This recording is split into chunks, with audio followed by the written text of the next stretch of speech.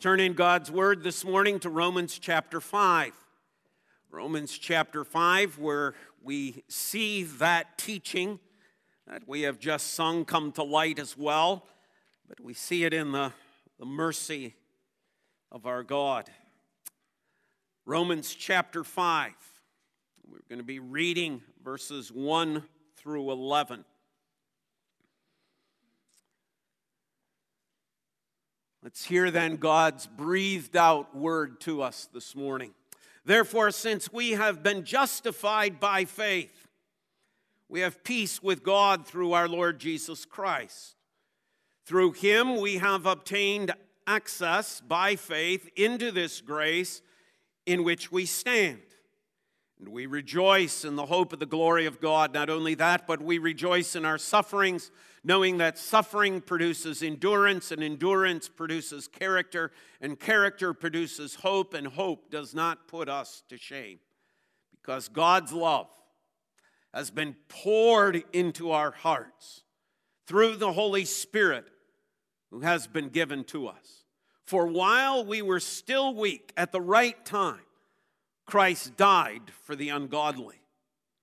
For one will scarcely die for a righteous person, though perhaps for a good person one would dare even to die. But God shows his love for us in that while we were still sinners, Christ died for us. Since, therefore, we have been justified by his blood, much more shall we be saved by him from the wrath of God. For if while we were enemies, we were reconciled to God by the death of his Son, how much now that we are reconciled shall we be saved by his life? More than that, we also rejoice in God through our Lord Jesus Christ, through whom we have now received reconciliation. Let's again bow in prayer. Our Father, who art in heaven, we thank you for this portion of your word that you have written and we read. We ask that you will be with Pastor Bob as he ministers on this word, that it may be brought to our hearts. This we ask in your name alone. Amen. Amen. So we're dealing with the attributes of God, for those of you who are visitors with us, and this is the fifth sermon we've had on God's attributes, three of which now deal with God as love. So if you need to put today's sermon in context, you need to go back a couple of weeks as we looked at and that text from 1 John chapter 4 where we are told God is love. Last Lord's Day, we considered again 1 John chapter 4, where it speaks of perfect love. So God not only is love, God has perfect love for us as well, and all that that entails and means. But this morning, as we consider God's love, we also have to consider that God's love is a just love. And so that's the message of this morning, God's just love. And we consider it under these 3 points. First of all, that God is just. Secondly, that God's justice is loving. And thirdly, God's just love then to you and I. God is just, God's justice is loving, God's just love. If we turn back to the book of Deuteronomy, chapter 32, as Moses has just finished that second reiteration of the law, he has just told the people again what God's will for their lives is, recorded first of all for us at Mount Sinai, and now as they're about to enter the land of Canaan. In Deuteronomy chapter 32, verse 4, we read the following.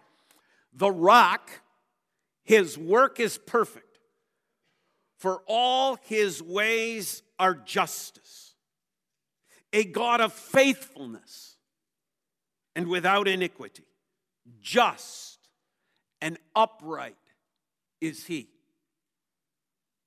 God is just. God's word reminds us of this. And when the Bible uses the understanding of the word justice or of just in terms of God, it means in a legal sense. There is a legality about this. There is the legality of that which has been the law, that which has been given. That's why we read of it there in Deuteronomy chapter 32. The law has been given.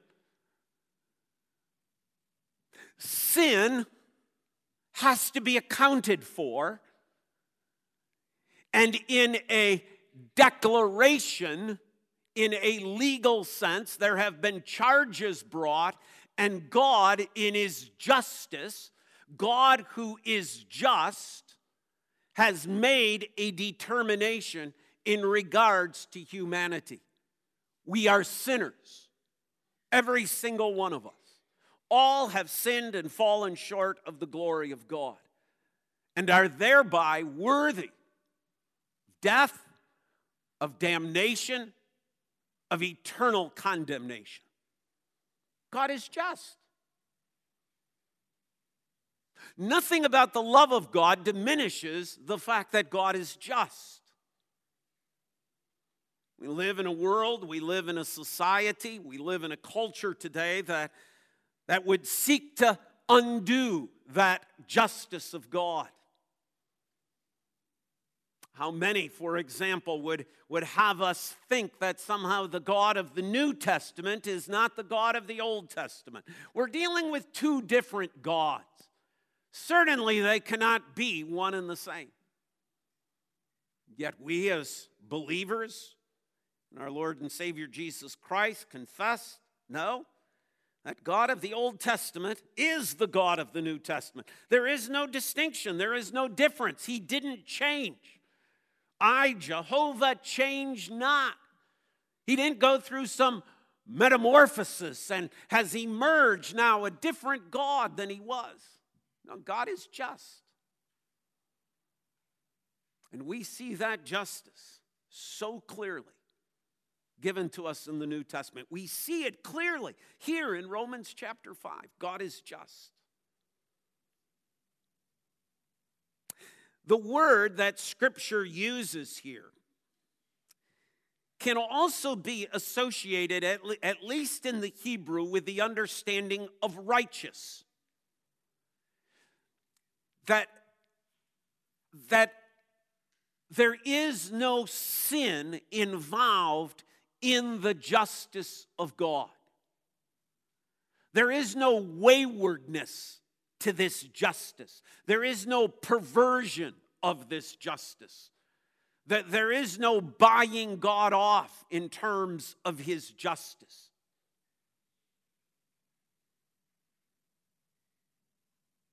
You see, when we turn to, well, let's do this. Let's go to Psalm 89. When we go to Psalm 89, the psalmist solves the tension for us.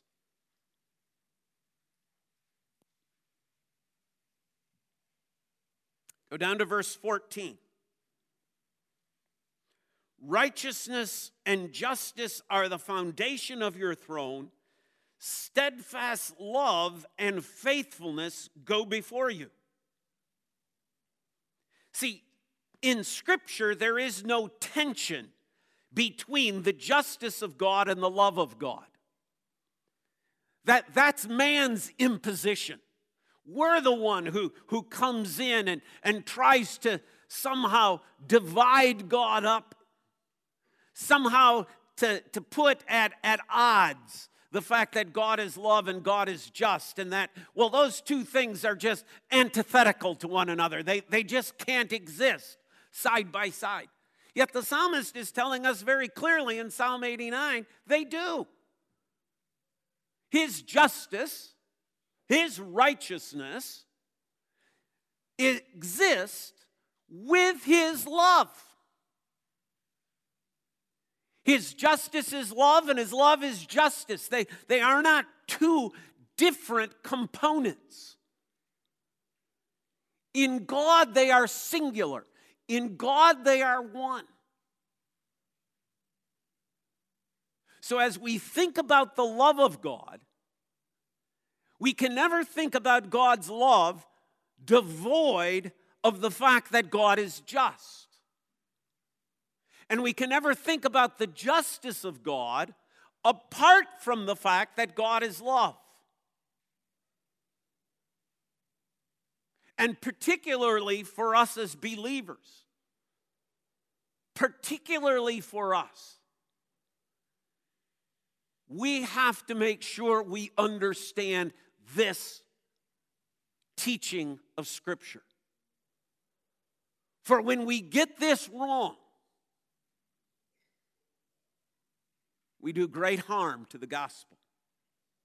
When we get this wrong, we insult Christ. When we get this wrong, we shouldn't be at this table.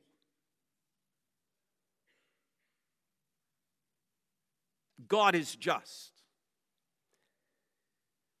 Now, in what way do we understand then that God's justice is loving?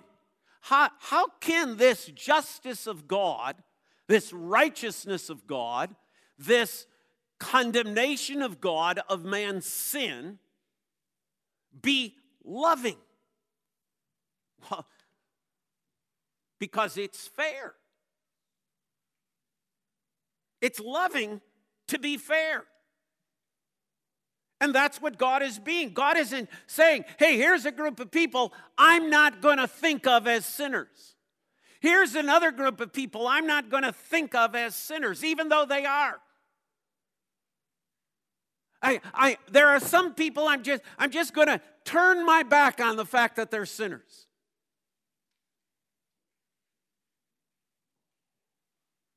I'm going to just pretend that they're not sinners.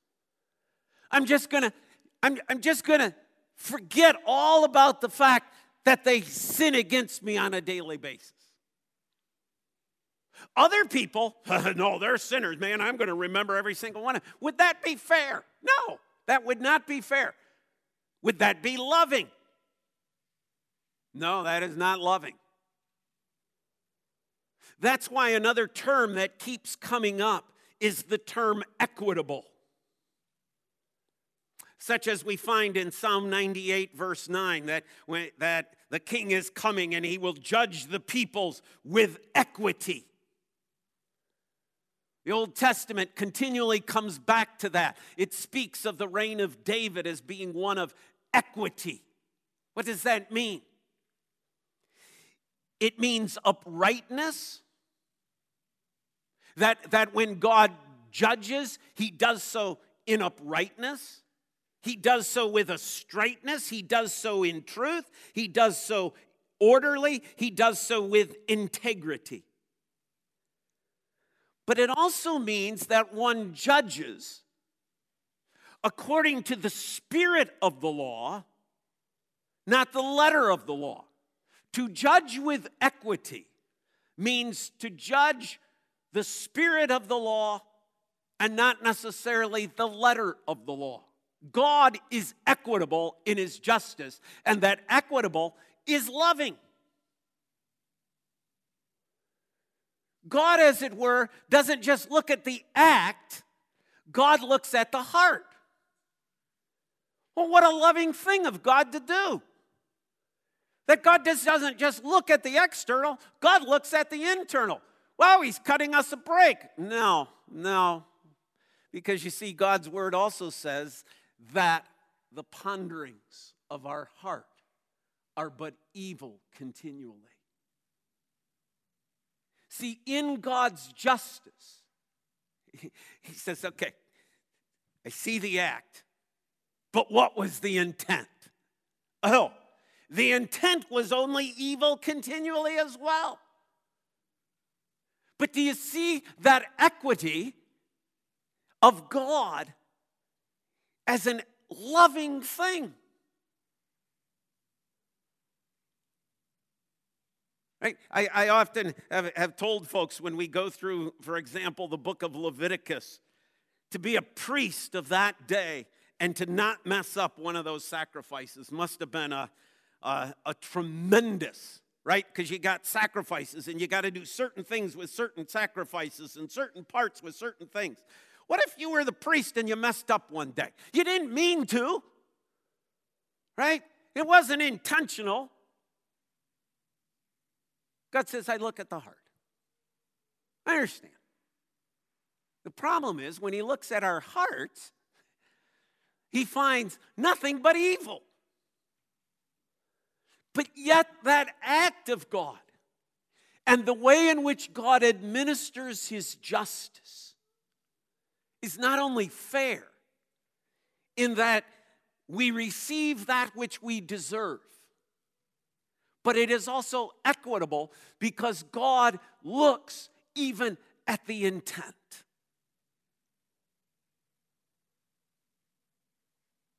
And, according to Romans 2, verse 11, God does not show favoritism. God shows no partiality in this judgment of his. That's a loving thing. God doesn't say, oh, because of your skin color, I judge you differently than other humanity. Because you're male or because you're female, I judge you differently. Because you speak a certain language, I judge you differently. Because you reside in a certain nation, I judge you differently. God doesn't show favoritism, and that's a loving thing. Would it not be unloving of God to say, hey, everybody with black skin doesn't have to deal with my condemnation and wrath against your sin? Everybody who speaks Russian, you're free and clear.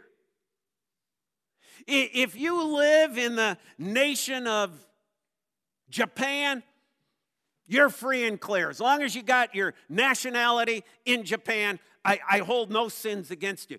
Wouldn't the rest of us be raising our hand going, wait a minute, hold on a second. That isn't, you're showing favoritism. God says, no, I don't show favorites. Now, the downside is, it means nobody gets a break because of their skin color. Nobody gets a break because of the language they speak. Nobody gets a break because of their bank account. Nobody gets a break because of their education. Nobody gets a break because of the state they live in. Nobody gets a break because of the nation they live in. God shows no favorites. And that is a loving act.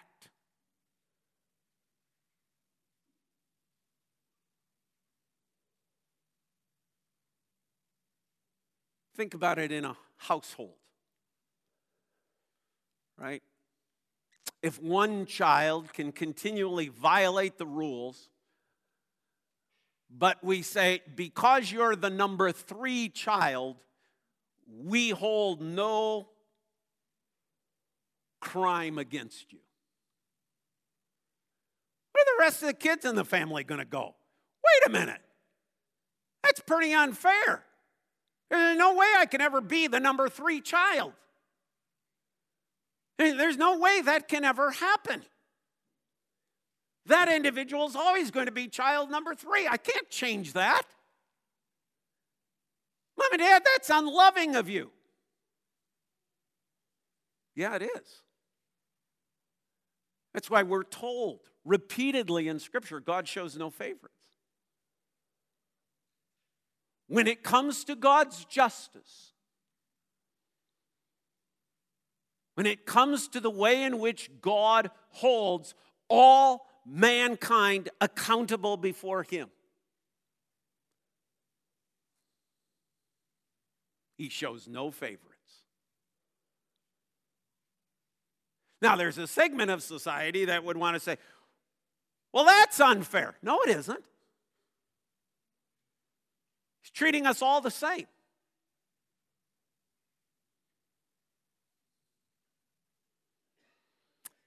And it is loving of God in his justice to not only discipline, as Proverbs 3 tells us and then is quoted again in the book of Hebrews, for God disciplines those he loves. Discipline is not the absence of love. Oh, it can be done that way. Discipline can be meted out without love. It can be harsh. It can be cruel. It can be unloving, but not God. Why? Because God is love. So even when he's dispensing justice, it's loving. Even when he's disciplining, it is loving. Even when he's punishing, it is loving. Let me give you the school illustration. We've probably all had it. Maybe you were the reason for it. I won't hold you accountable for that, or myself at this point. We've all sat in the classroom, many of us. A couple of the kids do something wrong while the teacher is out of the room. Teacher walks back in the room. Who did this? Nobody says anything. Okay? Then none of you can go out for noon hour.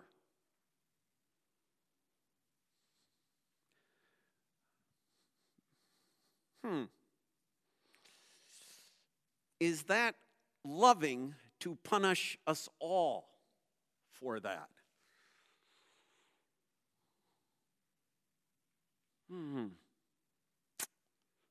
We'd probably say, I don't think that's very equitable. I don't think that's very fair.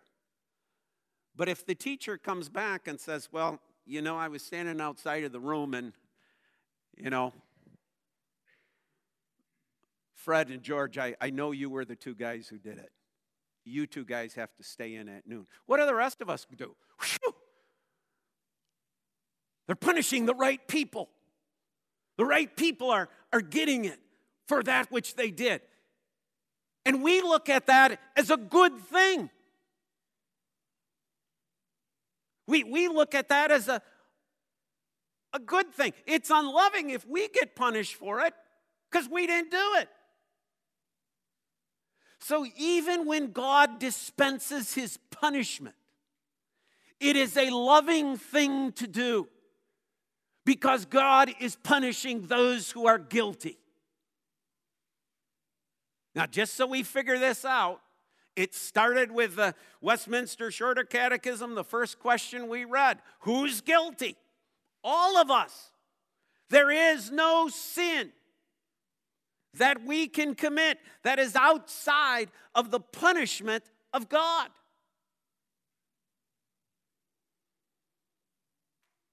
You see where this is building to? This is building to Romans chapter 5. Because what does Romans chapter 5 tell us? It tells us about God's just love. Look at it again. Let's go back to Romans chapter 5 now. Verse 8. But God shows his love. How? How does God show his love? In that while we were still sinners, Christ died for us. See, the very opposite of God turning his back on our sin, that's not what we are. We're not people, okay? We're Christians. Why are you Christians? God turned his back upon my sin. No, he didn't. My sin has been fully paid for. God's justice has been fully satisfied. Every single sin that you and I have ever committed, Christ paid for. It's not God said, yeah, I'll just forget about the fact that Bob's a sinner because I like Bob. He's so nice. No way. God didn't say, oh, Bob, he comes from Dutch ancestry. We let all of those people in. No.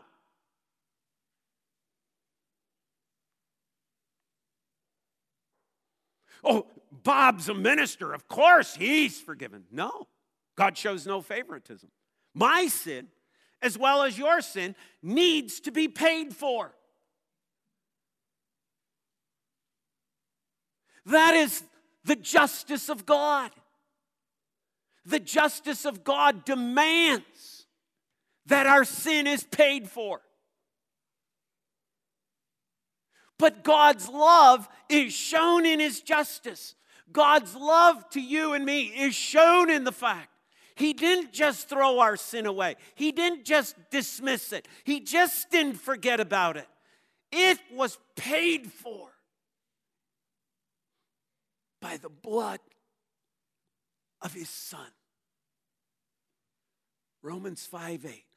For while we were still weak, at the right time, Christ died for the ungodly. But God shows His love for us in that while we were still sinners, Christ died for us. And what does that do? Verse 9. Since then, we have now been, look at the term, justified.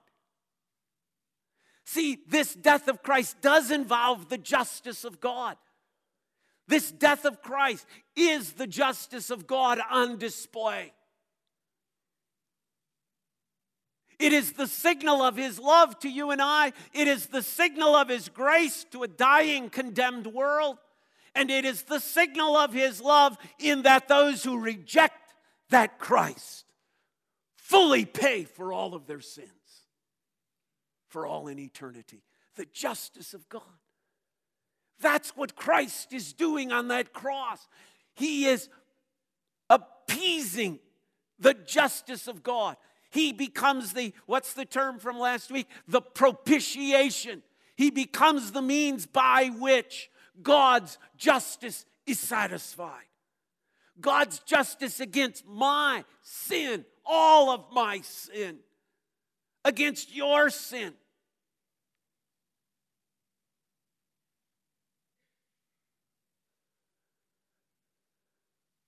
That's the beauty of the cross, because it demonstrates to us God didn't stop being the God of justice. God is still the God of justice. And every day I need to be reminded that God is the God of justice and that Christ fully paid for those sins. And every sin that I commit today or tomorrow is a sin that costs the blood of Christ. Oh Lord, keep me from sin. Keep me from those willful sins. Keep me, Lord, for I know the cost of that sin. You didn't just wink at it. You just didn't go, oh yeah. That's okay, we let that go. No, I have to hear the cry of my Savior in every sin. My God, why have you forsaken me? It's because Bob just sinned. The justice of God is that which, instead of driving us away from God, from the love of God, drives us to the love of God. It's the display of God's love. That justice that is taking place upon that cross is a display of the love of God. Because sin, my sin, yours, is being paid for in His blood. Verse 9, it saves. It saves. Since we have now been justified by His blood, much more shall we be saved by Him. From what? The wrath of God. The condemnation of God. The judgment of God. Why? Because God's no longer wrathful? No. He's as wrathful then as He is anywhere else in Scripture. He is as wrathful today against my sin and against your sin as He ever has been. But his blood of his Son saves us from that wrath. So that, what does he go on to say? For if while we were enemies, we were reconciled to God by the death of his Son. I'm now reconciled to God. Why do I need to be reconciled? Because God stopped being just? No. It's because God is just that I need to be reconciled. And Christ has brought about that reconciliation by becoming that propitiation, that sacrifice, that atonement.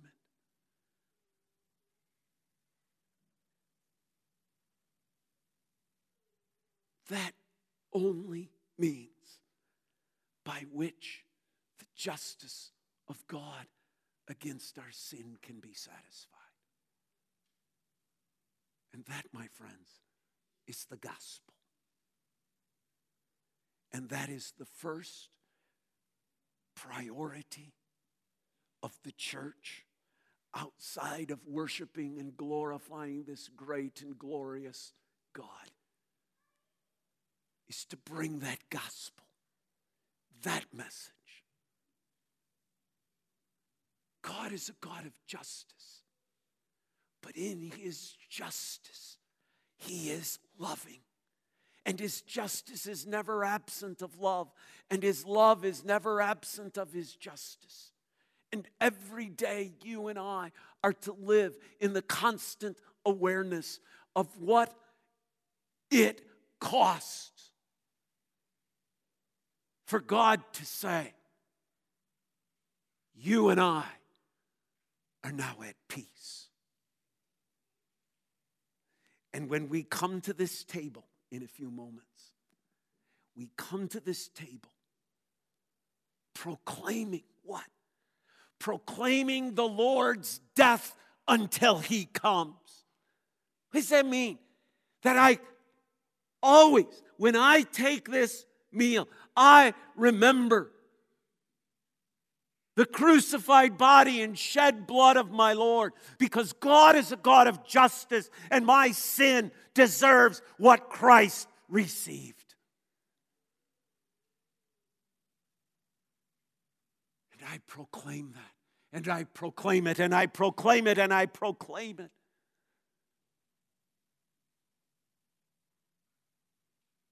This is not just some trite thing we go through once a month.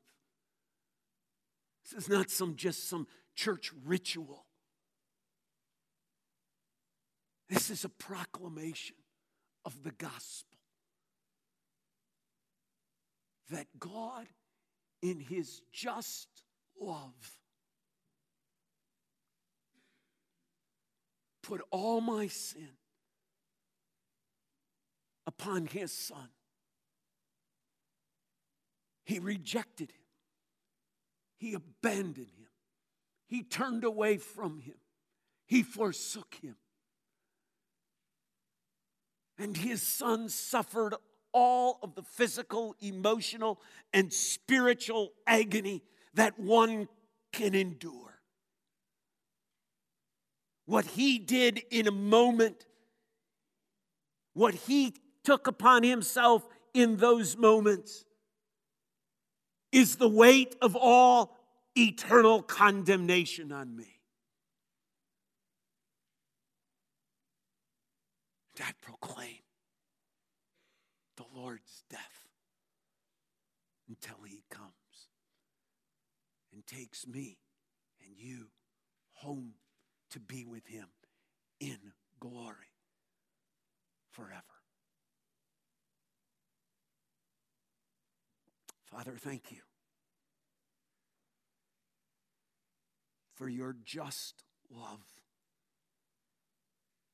and that in your grace you have sent the Holy Spirit into our hearts and into our lives to open our eyes, to cause us to see to bring about that great work of being born again, so that we are no longer what we were, but we are now new creatures in Christ. But Father, help us never to look past what it took. And as we come to this meal, help us to remember, to proclaim, and to celebrate your grace in Jesus Christ. In his name we pray, and God's people say, amen.